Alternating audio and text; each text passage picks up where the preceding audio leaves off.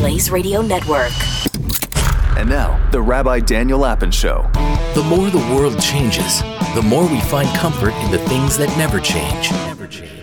This is Rabbi Daniel Lapin, On Demand, on the Blaze Radio Network. Welcome to the Rabbi Daniel Lapin Show. Each and every one of you happy warriors. To each and every one of you, I say welcome to this show where I, your rabbi, reveal how the world really works. Just recently, somebody wrote in a question to me at the We Happy Warriors website. And that's a great place to reach me. I've noticed, I stop by Facebook every now and then. I visit the Friends of Rabbi Daniel Lapin page. I visit the Rabbi Daniel Lapin page on Facebook. And but the place that I really follow carefully, and Susan Lapin does as well, and the place where we respond most directly is on the WeHappyWarriors.com website. That's right, WeHappyWarriors.com. And so if you are not yet on our list of happy warriors, then we'd love to see you there. So go right ahead to the WeHappyWarriors.com, and on the website you'll be able to join us, and then we shall be linked, and you will be part of the community that is focused on improving its family life, its financial life, its physical fitness life, its faith life, and its friendships. So just go ahead and do that. So somebody writes me and says, Rabbi Lapin, I just learned that we share about 98% of the DNA we have with chimpanzees. In other words, if you examine the DNA strand of humans and chimpanzees, it'll be 98% similar. And if that's the case, why do you keep insisting that there is such a huge difference between humans and animals? And the answer is not that complicated to explain. And I explain it, and that is, look, you've got to understand that the reason that one of the 5 F's that we consider to be so important for the complete fulfillment of your life is faith. Now, faith doesn't only refer to faith in God. Faith also refers to anything that is non-measurable in a laboratory. I've often explained this. If you want to understand, why it is that 2 people who've had exactly the same earning capacity and they've worked for the same amount of time. And again, one has to stipulate this hypothetically, but imagine 2 people who've had exactly the same income for the same number of years. Why won't they have the same net worth? Well, because you can tell that with animals, because animals have definable needs. Right? It's not hard to figure out what a leopard needs or what an ostrich needs or what an elephant needs. But it's much harder to figure out what a human needs, because what a human wants and what a human needs are 2 very blurred categories. And so you won't be surprised to hear that 2 human beings who've had the same income will not have the same net worth, because some human beings have the willpower to save and invest. Other human beings surrender to the impulse to spend and have fun. So they will not end up with exactly the same. If you want to know why that is, that's not a physical difference, it's a spiritual difference. And that is why no complete understanding of economics can exist without an understanding of the spiritual as well, because so much having to do with money is spiritual. And the difference between humans and chimps physically is not a lot, only about, as they say, 2%. Although, by the way, for those of you interested in the evolutionary biology side of things, that is a gross oversimplification of the DNA similarity. But I'm happy to grant it for the moment. It doesn't matter. Because the fundamental difference between humans and chimpanzees is spiritual, not physical.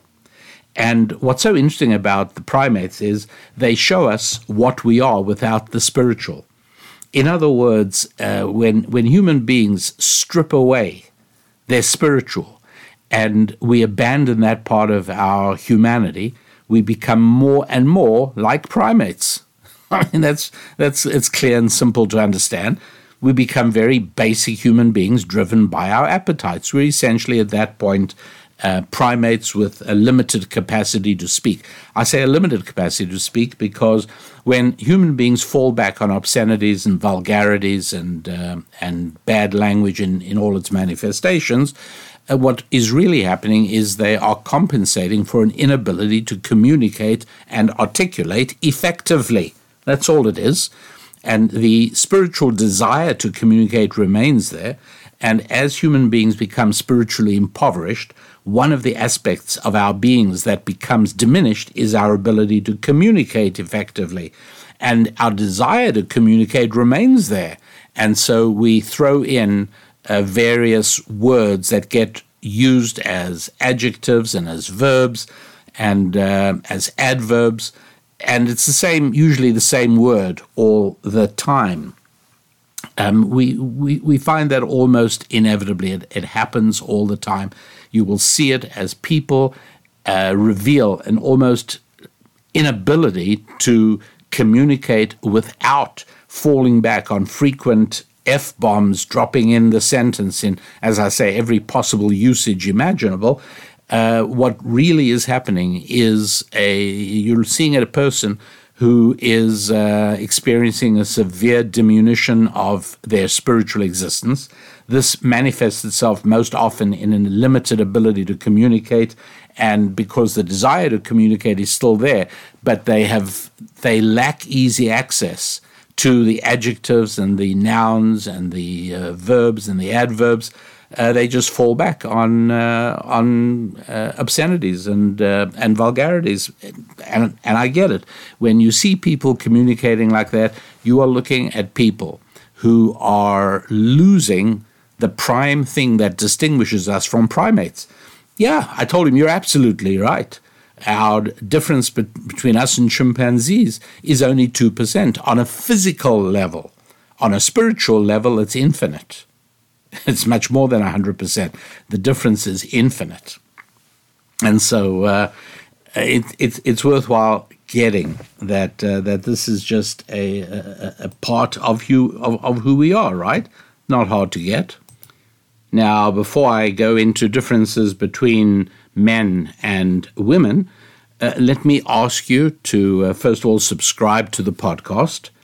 And that's like routine, right? Almost every podcast, usually at the very beginning, says, oh, please, if you like this, go ahead and subscribe. So you've heard it before, and you'll hear it again. So there you are. I've asked you to subscribe, and if you can, that would be fantastic, and I would appreciate it. If not, you're still welcome to listen, of course. So second thing I would ask you to do is head over to wehappywarriors.com and join our Happy Warrior community, because there's no question about it. Fighting the forces of entropy is hard. That's all there is to it. Working on improving your finances, instead of just going to work every day, but doing more than that, almost as a passion-filled rite of excitement. You work on improving your finances, and there are real important ways of doing that you will be able to gain from the website at rabbidaniellapin.com. You can go to the Financial Prosperity Collection, but there are really things you have to do. And in order to make sure that you have access to all of these things, it would be great if you would be able to go ahead and join us as a Happy Warrior, which you will find, again, easy to do on the website, wehappywarriors.com. You got it. There's two websites. They interlink with each other. One is rabbidaniellapin.com, and one is wehappywarriors.com. The wehappywarriors.com is kind of really for folks who've already joined our community of Happy Warriors. But at any rate, so subscribe to the podcast, become a Happy Warrior, and away we go.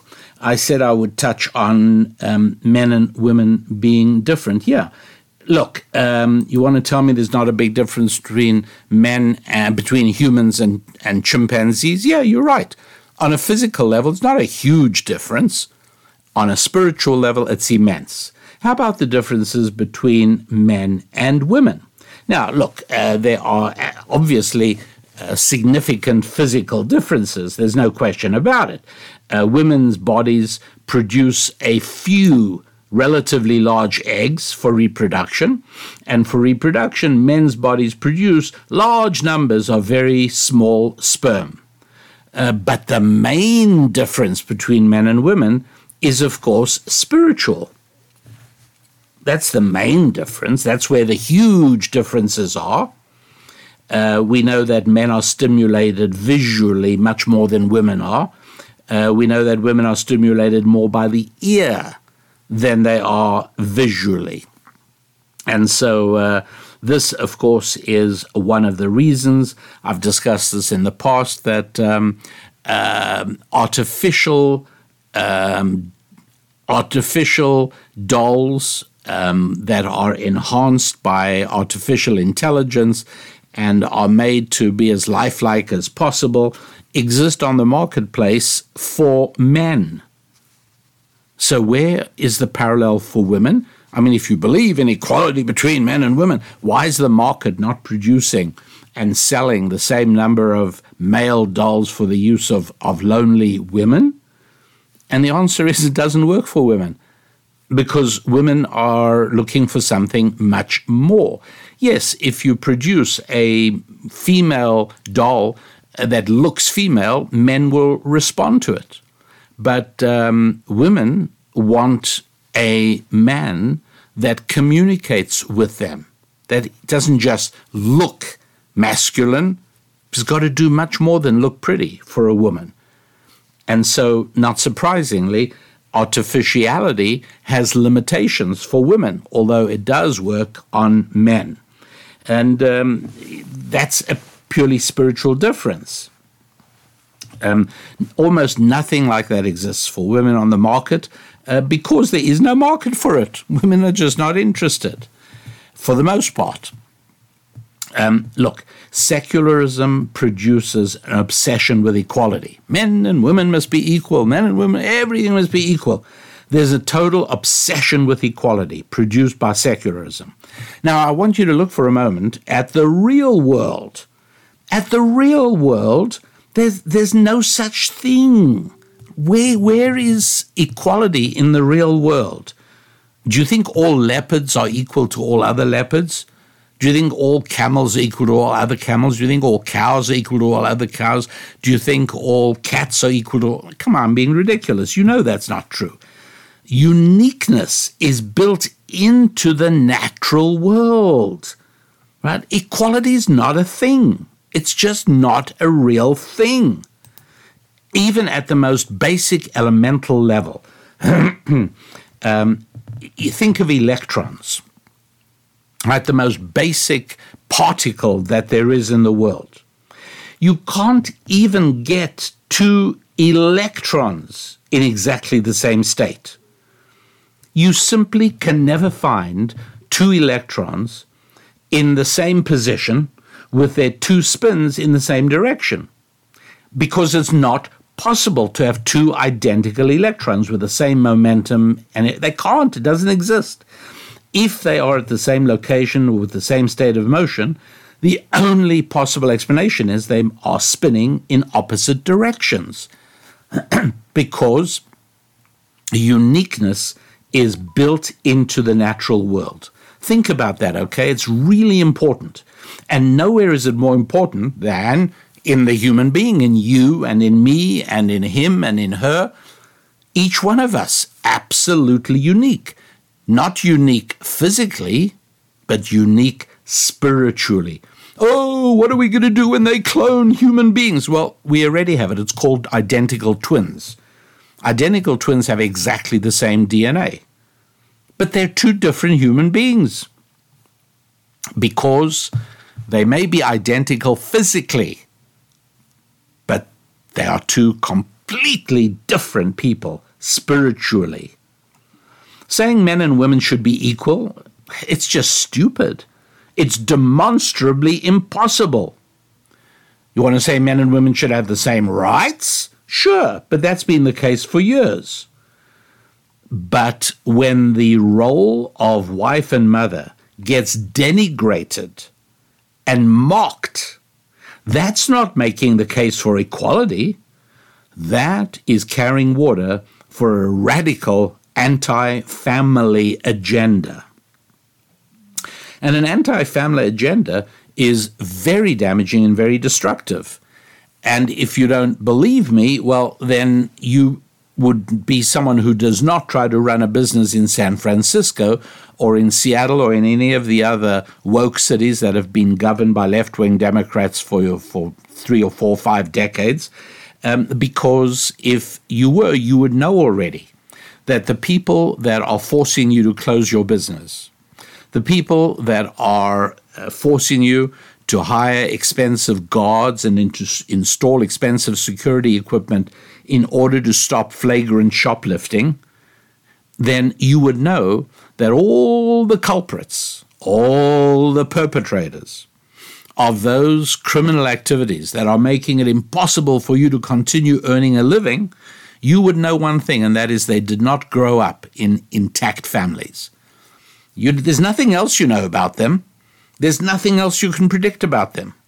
But you can predict that they grew up in non-intact families, most likely with a single mother, most likely not knowing who their fathers are. That is the one thing you can know for sure about the people who are destroying society, whether it's in the United Kingdom, whether it's in Scandinavia, whether it is in Germany, whether it's in France right now. What do you think unifies all the people who are rioting through the streets of France? And I'm speaking now summer 2023, but what I'm saying was true 10 years ago. It'll be true 10 years from now. If it's not France, it'll be Ireland. It doesn't make any difference. But the one thing you can be sure about regarding the people who are destroying civilization, the people who are perpetrating crimes, both against human beings and against property, are perpetrating crimes at such an increasing level of intensity that conventional civilized life becomes impossible. And when stores have to close in certain areas, or when stores can no longer operate economically because the cost of doing business in terms of stopping crime is so high that it doesn't warrant running the business, then that is a cost that is borne by almost everybody. It's very destructive. And the one thing you know, I want to make this really, really clear. You don't know about the religion, you don't know about the color, you don't know about you don't know anything about these people excepting one thing. These perpetrators did not grow up with their mother and father married to one another and living in a home together and diligently raising a family with family values. That's for sure. And so really, you would think that if there's one thing a sane society should be promoting, it's family life. A sane society should be promoting the beautiful and irresistible polarity of male and female. A normal society, a sane society, should be promoting marriage and raising families, and fertility would then be a natural consequence of that. And the result of that will be a diminishing of crime to the point of it almost being non-existent. Yes, that's true, almost non-existent, because the people who are destroying civilization in whatever country it is are people who did not get raised by a married mother and a father. You can count on that. And so it's clear that people's hatred, society's hatred for the structure of family life is even greater than their love of peace and prosperity, because their streets are deprived of peace by vicious thugs who've never heard the words "thou shalt not," vicious thugs who've never looked lovingly into the face of a father. And you would think that if people in the cultures, whichever country you're thinking about, if they really, really wanted to do away with poverty, if they really wanted to do away with crime, if they really wanted to improve education, all they would do is promote normal, healthy family life. But they're not. They're eroding the distinction between men and women. They're promoting relationships that produce nothing.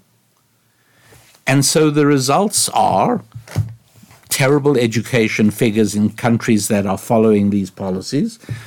Look, wokeism is just, it's a way of destroying civilization. That's all there is to it.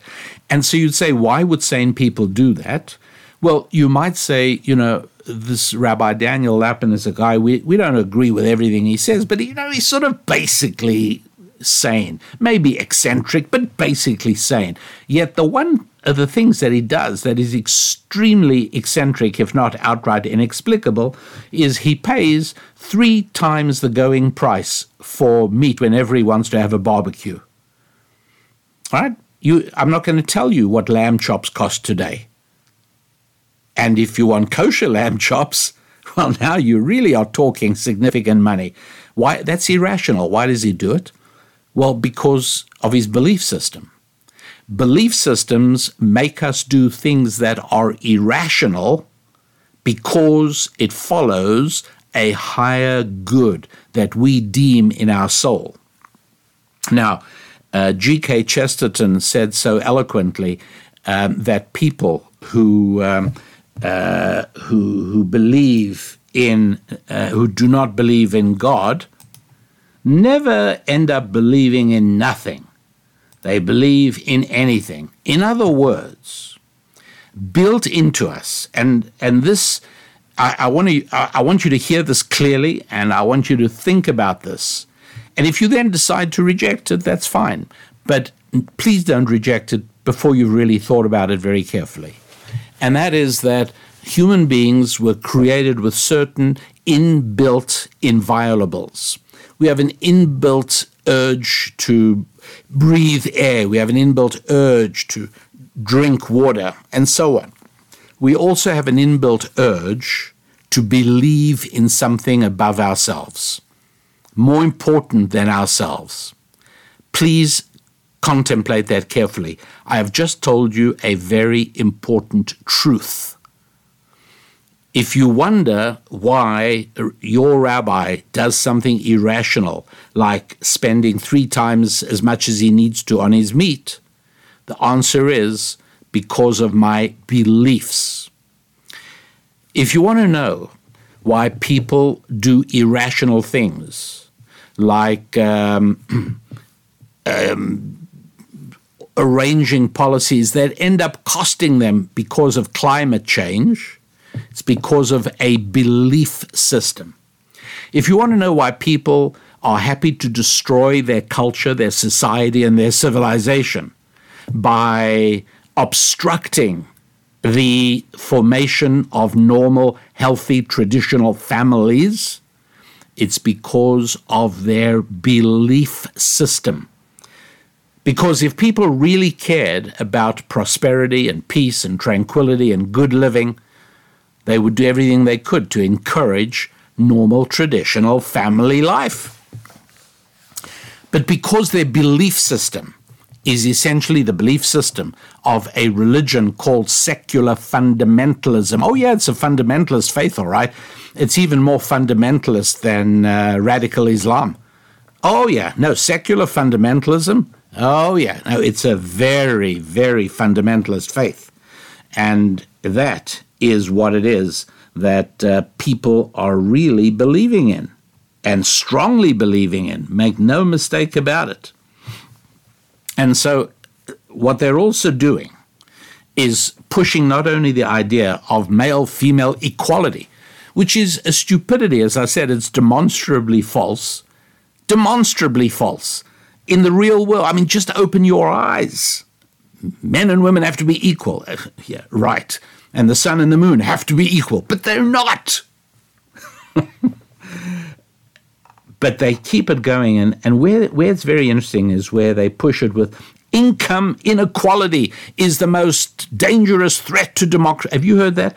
I Googled it, by the way. I found dozens and dozens of statements by politicians, by leaders. Oh, by the way, World Economic Forum, the Davos people, everybody. Income inequality is one of the biggest threats.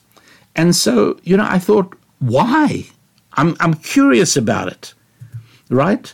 The fact that family formation in the Western world, whether it's in Ireland or Germany, whether it's in Sweden or Italy, whether it's in the United States or in Canada, family formation is at the lowest it has been. Right? That worries me. That terrifies me. You know why? Because boys need fathers to help them acquire self-discipline and to become men of honor. Anybody with any real-life experience of the criminal justice system will tell you that the one factor, as I've explained to you, more shared by incarcerated men, it's not economic status, it's not race, it's not a gang affiliation, it's the absence of a father when they grew up as children. That's it. More boys without dads, the more frightened we should be. It's sad, but it's very simple. So if you want to talk to me about the destruction of family life and the obliteration of normal male-female relationships, you are terrifying me. But if you want to terrify me with the story of income inequality, why? Honestly, I'm trying to find out. I was really open to this. Is there an aspect of economics with which I'm not familiar? Very possible. Is there an aspect of economics that explains that income inequality produces poverty, produces destruction of the economy? Yeah, if there's evidence for that, please, I'd be fascinated. But there isn't, you see. One thing is for sure, and that's there is more talk about income inequality now than ever before. Pundits and politicians pontificate about how dangerous income inequality is, because they want, obviously, income equality. But, I like to try and figure things out. I like to try and understand things. And what's more, I'm deeply bothered when I cannot understand something. There have been a number of occasions where I literally cannot go to sleep, or I wake up in the night and I can't go back to sleep because I'm tackling a problem I don't understand. It makes no sense. Listen to one. These are pundits. I'm quoting to you from World Economic Forum. I'm quoting from International Monetary Fund. I'm quoting from World Bank. I'm just reading you a couple of things they say. For businesses, systematic inequality is a great source of risk. I should do some editorializing on the way. Why? All right. Well, it limits productivity. How? And has the potential to constrain consumer spending and growth. How? Why? How does it do that? Income inequality is a great source of risk. It destabilizes supply chains. Really? Really? It triggers political instability. Really? Really? 100 years of political stability during the Victorian era of the British Empire. 100 years of political instability. There could hardly have been more income inequality than there was in Victorian England. So the burden of proof is on you. If you're telling me that inequality triggers political instability, you've got to show me how. Political income inequality jeopardizes people's social license to operate. On this one, I won't even ask how. I'll say, what on earth does that mean? Income inequality has long been a significant problem in the United States. Well, I'll tell you, income inequality has long been present in the United States, even during our best years. Well, income inequality, listen to this one. This is not me talking. Please don't even for a moment think I would say a thing like this. I'm reading to you. Income inequality has been correlated with higher levels of crime. Oh, correlate. So all of a sudden, correlation does equal causation, apparently. Otherwise, it would be meaningless and you would never say such a stupid thing. Income inequality has been correlated with higher levels of crime. I think income inequality has also been correlated with the departure of pirates from the Caribbean. So maybe we need to bring pirates back to the Caribbean. Income inequality has been correlated with men no longer wearing wigs. Well, what's correlation got to do? Never mind. These are people you are supposed to believe. Income inequality has been correlated with higher levels of crime, stress, and mental illness. Oh, so now we know what's causing the scourge of mental illness in the United States. It couldn't possibly have anything to do with what you've heard me explain on this show before, and you will hear me explain again, that when you strip away the spiritual part of life from human beings who are already hardwired to need a spiritual dimension, you end up with sick people. That's not hard to understand. Income inequality has been correlated with mental illness.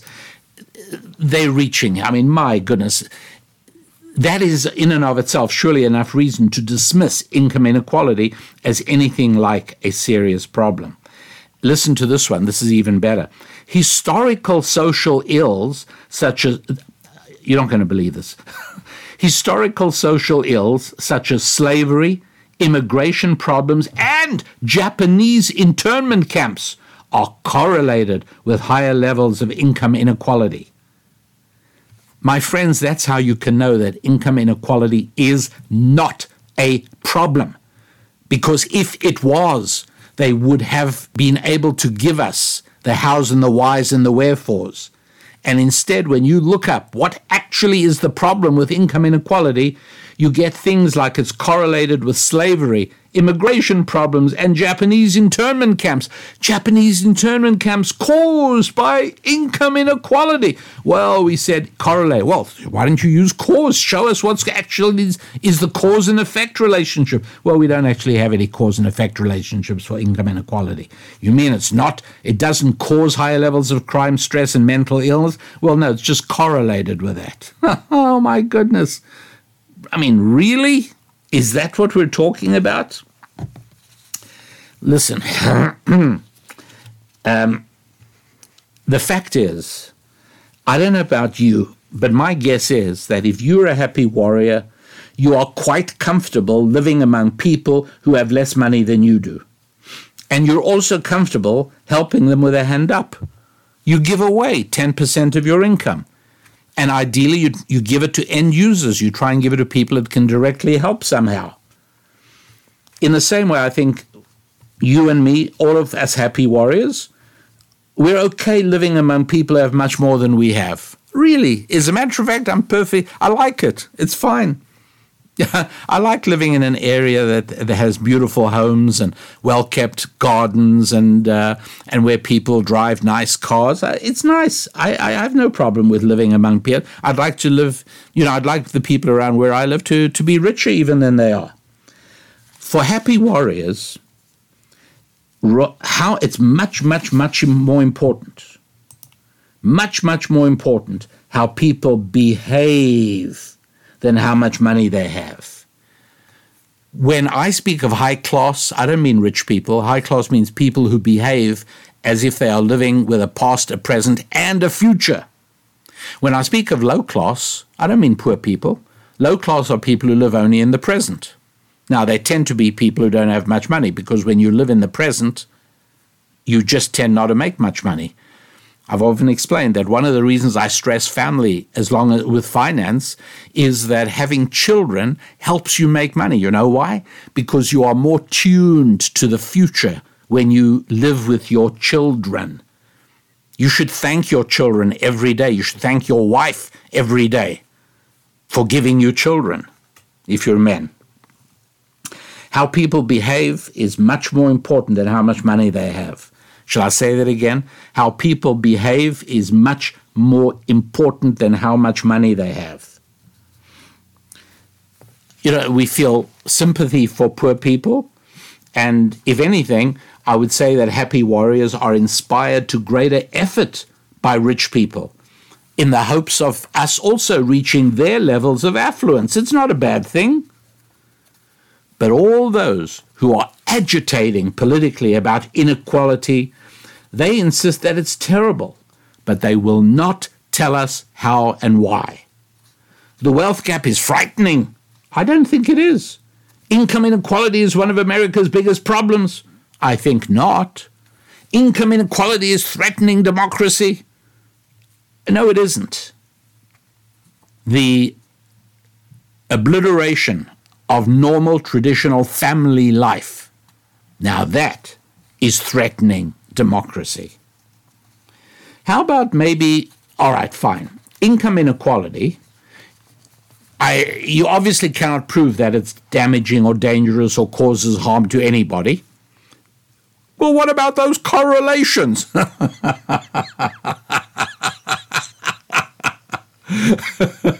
Well, what about those correlations? Yeah, right. So if income inequality cannot be shown to be dangerous or harmful or damaging in any way at all, which it can't, then maybe it's just plain immoral. You know, and if something is immoral, even if it's not harmful, if something is immoral, that's a good enough reason not to do it. The trouble is that the words moral and immoral are utterly meaningless without us specifying the framework that defines morality. For instance, if the framework endorses socialism, liberalism, progressivism, then in that framework, inequality is obviously immoral, by definition, in the framework. This means we must empower government to tax the rich in order to redistribute their money to the poor. And by the way, if you wondered who will do the defining of what means rich and what means poor, well, that'll be government power as well. And,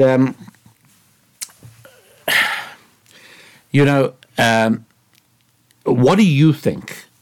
Right? This isn't a real-life experiment because we can't actually do it, but you can do a thought experiment on this. Let us say that in one day, we were capable of taking away all the bank accounts and all the assets and all the wealth of everybody in America, and then we divided it all up by 332,764 as of 20 seconds ago, and that's the number of people in America, and then we give that amount of money to each person, and then we slap our hands together, we pat each other on the back. Well done, everybody. We have achieved it. We've given equality to America. We finally made it happen. What do you think things would look like in 1 month, 1 year, and 3 years from now? What do you think would things look like? Do I have to tell you? Of course not. You are a happy warrior. You can deal with reality. You do not need rose-colored glasses. You do not need rainbows and unicorns. You can face reality. You can confront the truth.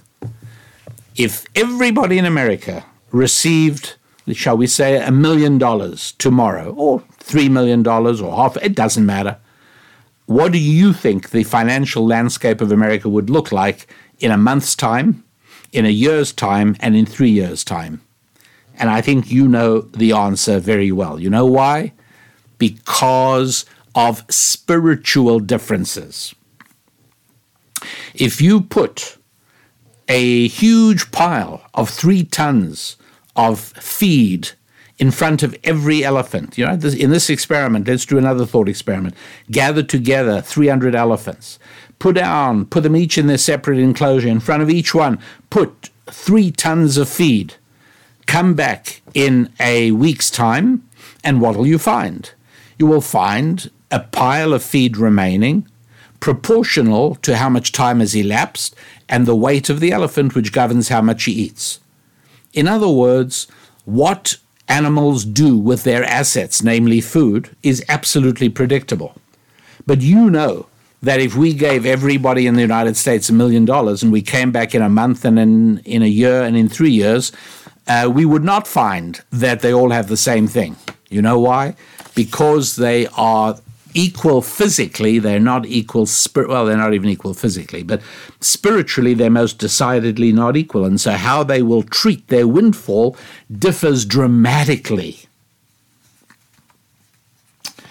Yeah, and so what will they do then? Have an arrangement to redistribute all the cash in America every 10 years, every 5 years, every 1 year? All right. That's the viewpoint of those who believe in secular fundamentalism, who believe in socialism, liberalism, progressivism, wokeism. But there's another morality-defining framework, and it's one that has sculpted the civilization that socialism always wishes to dismantle. And this is the Bible-based Judeo-Christian vision. And in the Judeo-Christian Bible-based vision, you can search as long as you like for any sign that equality is a guiding moral principle. Oh, I understand that in socialism, progressivism, and secular fundamentalism, and wokeism, equality is the defining principle. I get that. But in the Judeo-Christian biblical vision, you will search forever trying to find any sign that equality is a guiding moral principle. And just as absent is any condemnation of inequality. As a matter of fact, in all the 79,976 Hebrew words that make up the 5 books of Moses, the Law of Moses, the Mosaic Law, the Torah, the word equal appears exactly once. And I'm going to tell you where it is. Now, if you don't yet own a Bible, and I look, happy warriors have to own a Bible. I'm sorry. That's all there is to it. This is the book that has done more to shape the civilization in which you live. Yeah, you need a copy of the Bible. Go to RabbiDanielLapin.com, go to the store. You'll find the one Bible that I recommend. It's right there. Have it sent to you. And when you got it, turn to Genesis chapter 14 and verse 17. Remember, I told you that the word equal appears only once in the whole Torah, only one time in all of the 5 books of Moses. Well, here it is, Genesis chapter 14, verse 17. And here's what it says. Of the kings who were with him at the valley of equality, which is the valley of the king. I've just quoted verse 17 in chapter 14 of Genesis. And it's called in Hebrew, Emek HaShaveh. And it means the valley of equality. That is the only time in the 5 books of Moses that the word equal shows up. And, nowhere else. It never says anywhere, thou shalt not have an unequal society. Thou shalt not have a society of unequal income, saith the Lord. No, none of those things are there. The Hebrew word shaveh means equal. And chapter 14 of Genesis not only contains the Torah's one and only mention of the word equal, but it also contains the first mention in the Bible of the word king. And what is more, it actually contains many more mentions of the word king than any other chapter in Scripture. So there, it's interesting, and these are important aspects of ancient Jewish wisdom. And by the way, if you are interested in gaining a deeper understanding into how the Bible yields its significant adult-level serious information, which is not through translation, then you will want to have a look at our Scrolling Through Scripture program. You'll find that in the Rabbi Daniel Lapin website, RabbiDanielLapin.com, and look for Scrolling Through Scripture. It's truly life-changing. I'm not going to say anything else. It's life-changing because it gives you access to the most significant book in Western civilization in a way you've never had before. It's called Scrolling Through Scripture. It's a 20-part program, and let me just say it's life-changing, like I said. And so this one chapter not only contains more uses of the word king than any other chapter, it also has the very first usage of king, which is significant, and it has the only mention of equal. Well, the very first verse of chapter 14 starts off, and it came to pass in the days of Amraphel, king of Shinar. That's right, the opening verse of the entire story mentions Amraphel, king of Shinar. Now, there's a program on my website called Tower of Power, Decoding the Secrets of Babel. And in that, I walk you through all the steps that lead ancient Jewish wisdom to see that Amraphel was another name for Nimrod, the king of Shinar. And for that, just to go back to chapter 10, verse 10 in Genesis. This is a very exciting little journey.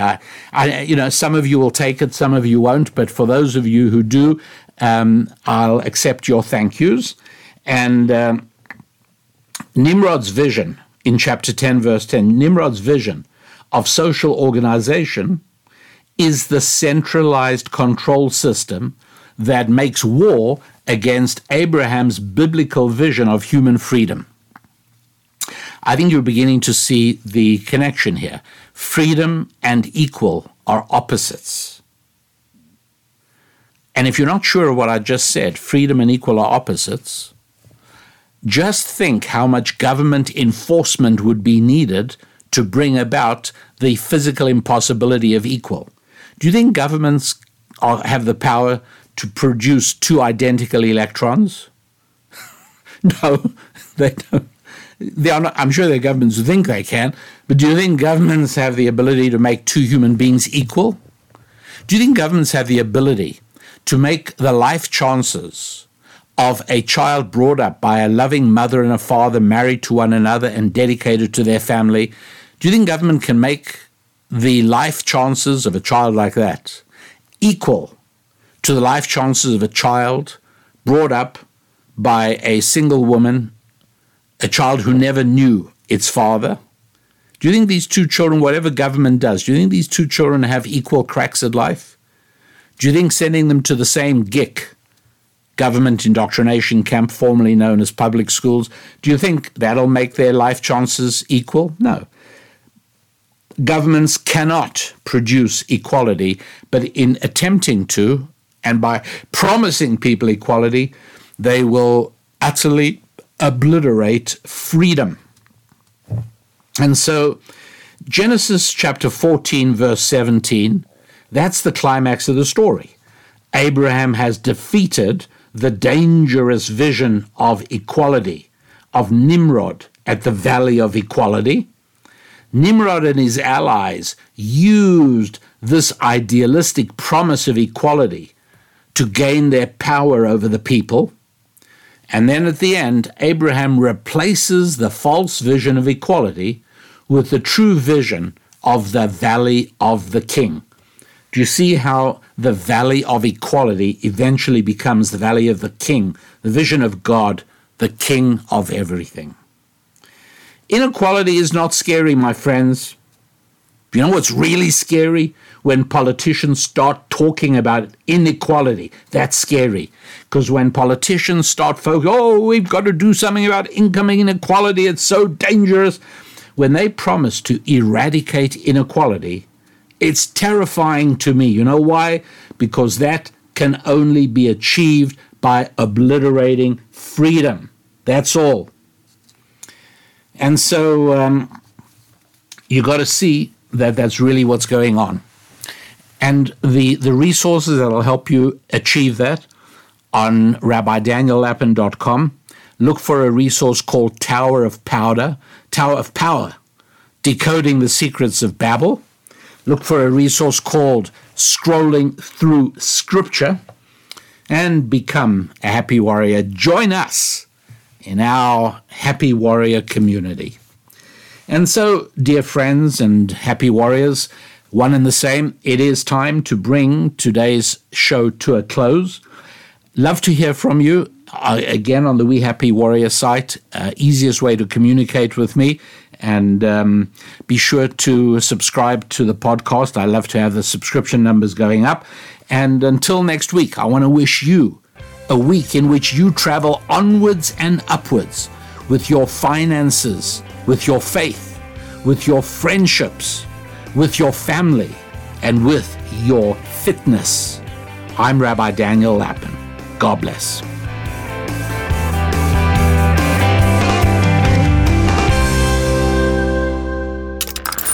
Stream and subscribe to more Blaze Media content at theblaze.com/podcasts.